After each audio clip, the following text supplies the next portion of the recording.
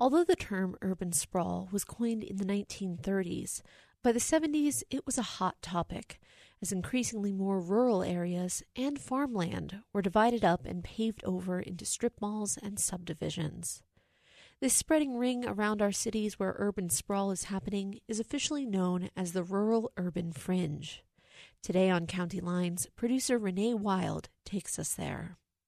The urban fringe is a transition zone between town and country, where rural and urban uses meet, mix, and sometimes clash. In 1969, Mary and Robert Beck, along with their 3 young sons, moved their dairy operation to a 178-acre farm in Jamestown, Ohio. Back then, the area was a thriving farming community. Well, hogs were prevalent in this area because there was a lot of corn grown in the area, and it was hogs and beef cattle. And then Mary, now 88, and 2 of her sons, David and Tim, are gathered around her kitchen table in that original farmhouse. Her sons describe what it was like when they first moved here. And then once we moved up here, for 6 months probably? Was it 6 months? I'd say 3. 3? Mm-hmm. Dad went down and milked the cows at Spring Valley and came back up here until we transformed all the buildings from hog barns to cattle barns to move the dairy herd up here. My husband got cancer in 91. When Dad passed away, David and I then rented the farm from Mom and started grain farming and raised a few head of cattle. Yeah.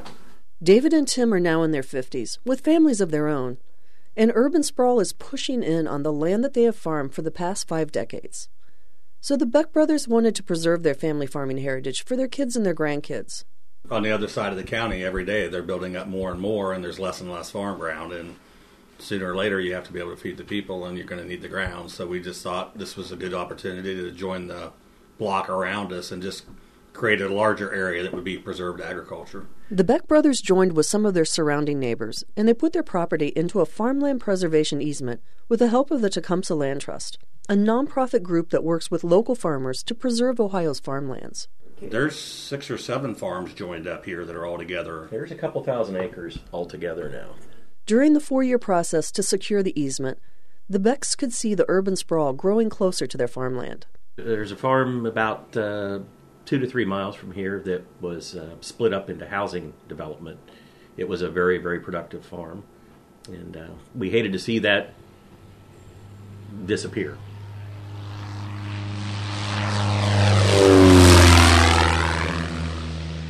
When that former farm was divided into around 20 different plots, 3 pilots bought land to build homes with adjacent private grass airstrips. Jeff Stinson was one of the first. We were looking for a place out in the country, and this whole farm used to be one big farm, 500 acres, and they started dividing it up, and thought, well, I could make a nice strip there, so I bought that and built a strip. Jeff and fellow neighbor pilot Dewey Davenport are sitting in lawn chairs outside a large pole barn filled with vintage biplanes on Dewey's property. Dewey explains why these plots of former farmland were perfect for the pilots. If you notice, pretty much every airplane in here is an antique, and they're made for grass runways and short takeoff and landing type flying. So it's about a quarter mile long. It's a perfect length. As the 20 or so lots from the original sale of the farm continue to be re-subdivided and sold, more houses and barns are cropping up on the road. We've been in our place for 8 years, going on 9 years now, and we've seen it to where you could look out the window and see one neighbor down the road, but now I'm seeing 6 and 7 houses. So the irony isn't lost on them that the same continued sale of farmland that allowed them to build their country airstrips may also be the reason they get pushed out of the area eventually. As the rural-urban fringe continues to push outward, it's gobbling up farmland at an amazing speed. Since 1950, over 7 million acres of Ohio farmland have been lost. Only 2/3 remain. Through their preservation easement, David and Tim Beck know that their farm will be one of those that remain for the next generation. We're not in it for the profit. We're in it because we like the lifestyle. We like to see plants come up in the spring. We like to see plants be productive. We want to see the ground survive. We want to see it remain productive. It's in our best interest to take care of everything and preserve the resources. For County Lines on WYSO, Renee Wild, Jamestown, Ohio. County Lines is made possible by a generous grant from Ohio Humanities.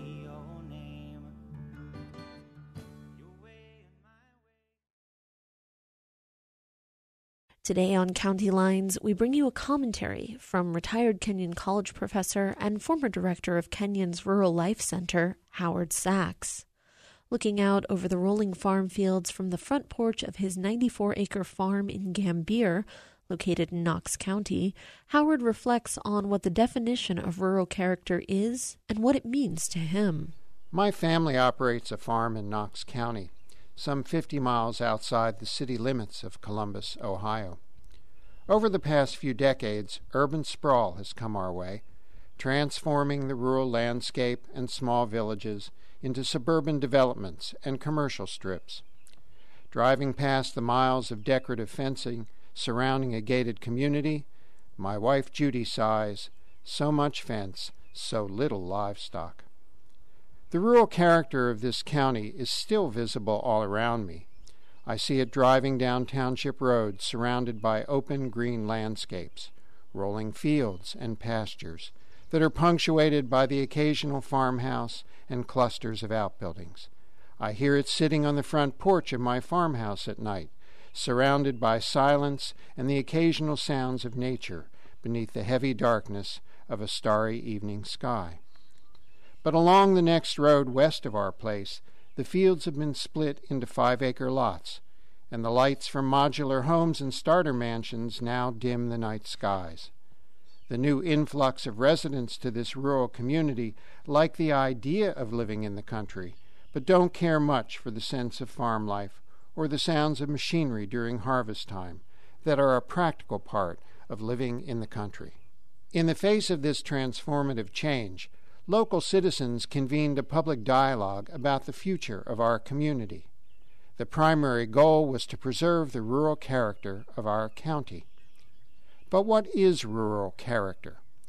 For most Americans, rural means little more than the absence of what we associate with urban life, from cultural amenities to social diversity. The federal government defines rural simply as low population density. But these definitions fail to capture the distinctive elements that constitute a rural way of life. Much of Knox County's economy still relies on agriculture. The grain silo at the Farmers Co-op remains the tallest building in the county seat. Implement dealers still sell and repair farm equipment like tractors, hay elevators, and brush hogs.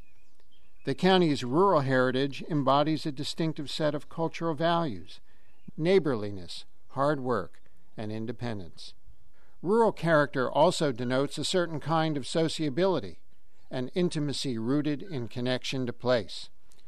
Old-time farmers speak of knowing the inside of everyone else's kitchens a generation ago, when neighbors would take dinner together as they moved from farm to farm in collective labor to bring in the harvest. Today, neighbors still gather at the Grange Hall, but its members, like the overall farming population, is aging, and Grange membership is in rapid decline. In simple terms, rural character means seeing the night sky, working the land, knowing your neighbors, and valuing community. We've lost much of this in modern society, at great cost to our individual and collective well-being. Today, longtime residents don't quite trust newcomers who won't bother to get to know their neighbors and treat the area as a bedroom community or weekend retreat. In response, the new residents often find their older neighbors a bit standoffish. My daughter plans to take over our farm in a few years, and I worry that she won't have the same opportunities as past generations, or be able to experience the rural character of our community the way we have, which has given us so much peace through connection to the land and to our neighbors. I'm Howard Sachs, former professor at Kenyon College and former director of the Rural Life Center. I also farm with my wife here in Gambier, Ohio. County Lines is WYSO's series focusing on small towns and rural communities, made possible through a grant from Ohio Humanities. Today, as part of our series called County Lines, we have an opinion piece. It comes from Steve Kahn, the W.E. Smith Professor of History at Miami University in Oxford, Ohio. Kahn is a regular contributor to the Dayton Daily News and the Huffington Post, and a frequent lecturer in the U.S. and around the world on a variety of topics. He's also the editor of Origins, Current Events in a Historical Perspective. His most recent book is Americans Against the City, Anti-Urbanism in the 20th Century. He has these thoughts about attitudes and public policy toward immigrants in Southwest Ohio. I'm a city kid, born and bred, and so it probably isn't a coincidence that I became a specialist in urban history. These days, I find myself living in Yellow Springs and teaching in Oxford at Miami University. My drive to campus is a remarkable cross-section through the Miami Valley, from one small town to another, with the city of Dayton and acres of farm fields in between. My commute through the region has convinced me that American cities may have something to teach us about the fate of rural America. When I grew up in the 1970s, Philadelphia was a pretty tough town, and I didn't understand that what I saw as a kid was a city on the ropes, pummeled by big forces, factory closings, systematic disinvestment, and population loss. But by the time I started to teach 20 years ago, a funny thing happened. Many cities began to turn around. Neighborhoods that had seemed to be in irreversible decline stabilized. People started moving back. Investment returned, too. Even in Dayton, the population loss seems to have stopped, according to the Census Department. In Philadelphia, I can't afford to live now in some of the neighborhoods my parents told me to avoid when I was a boy. Large swaths of our region today feel a lot like the urban America I grew up in.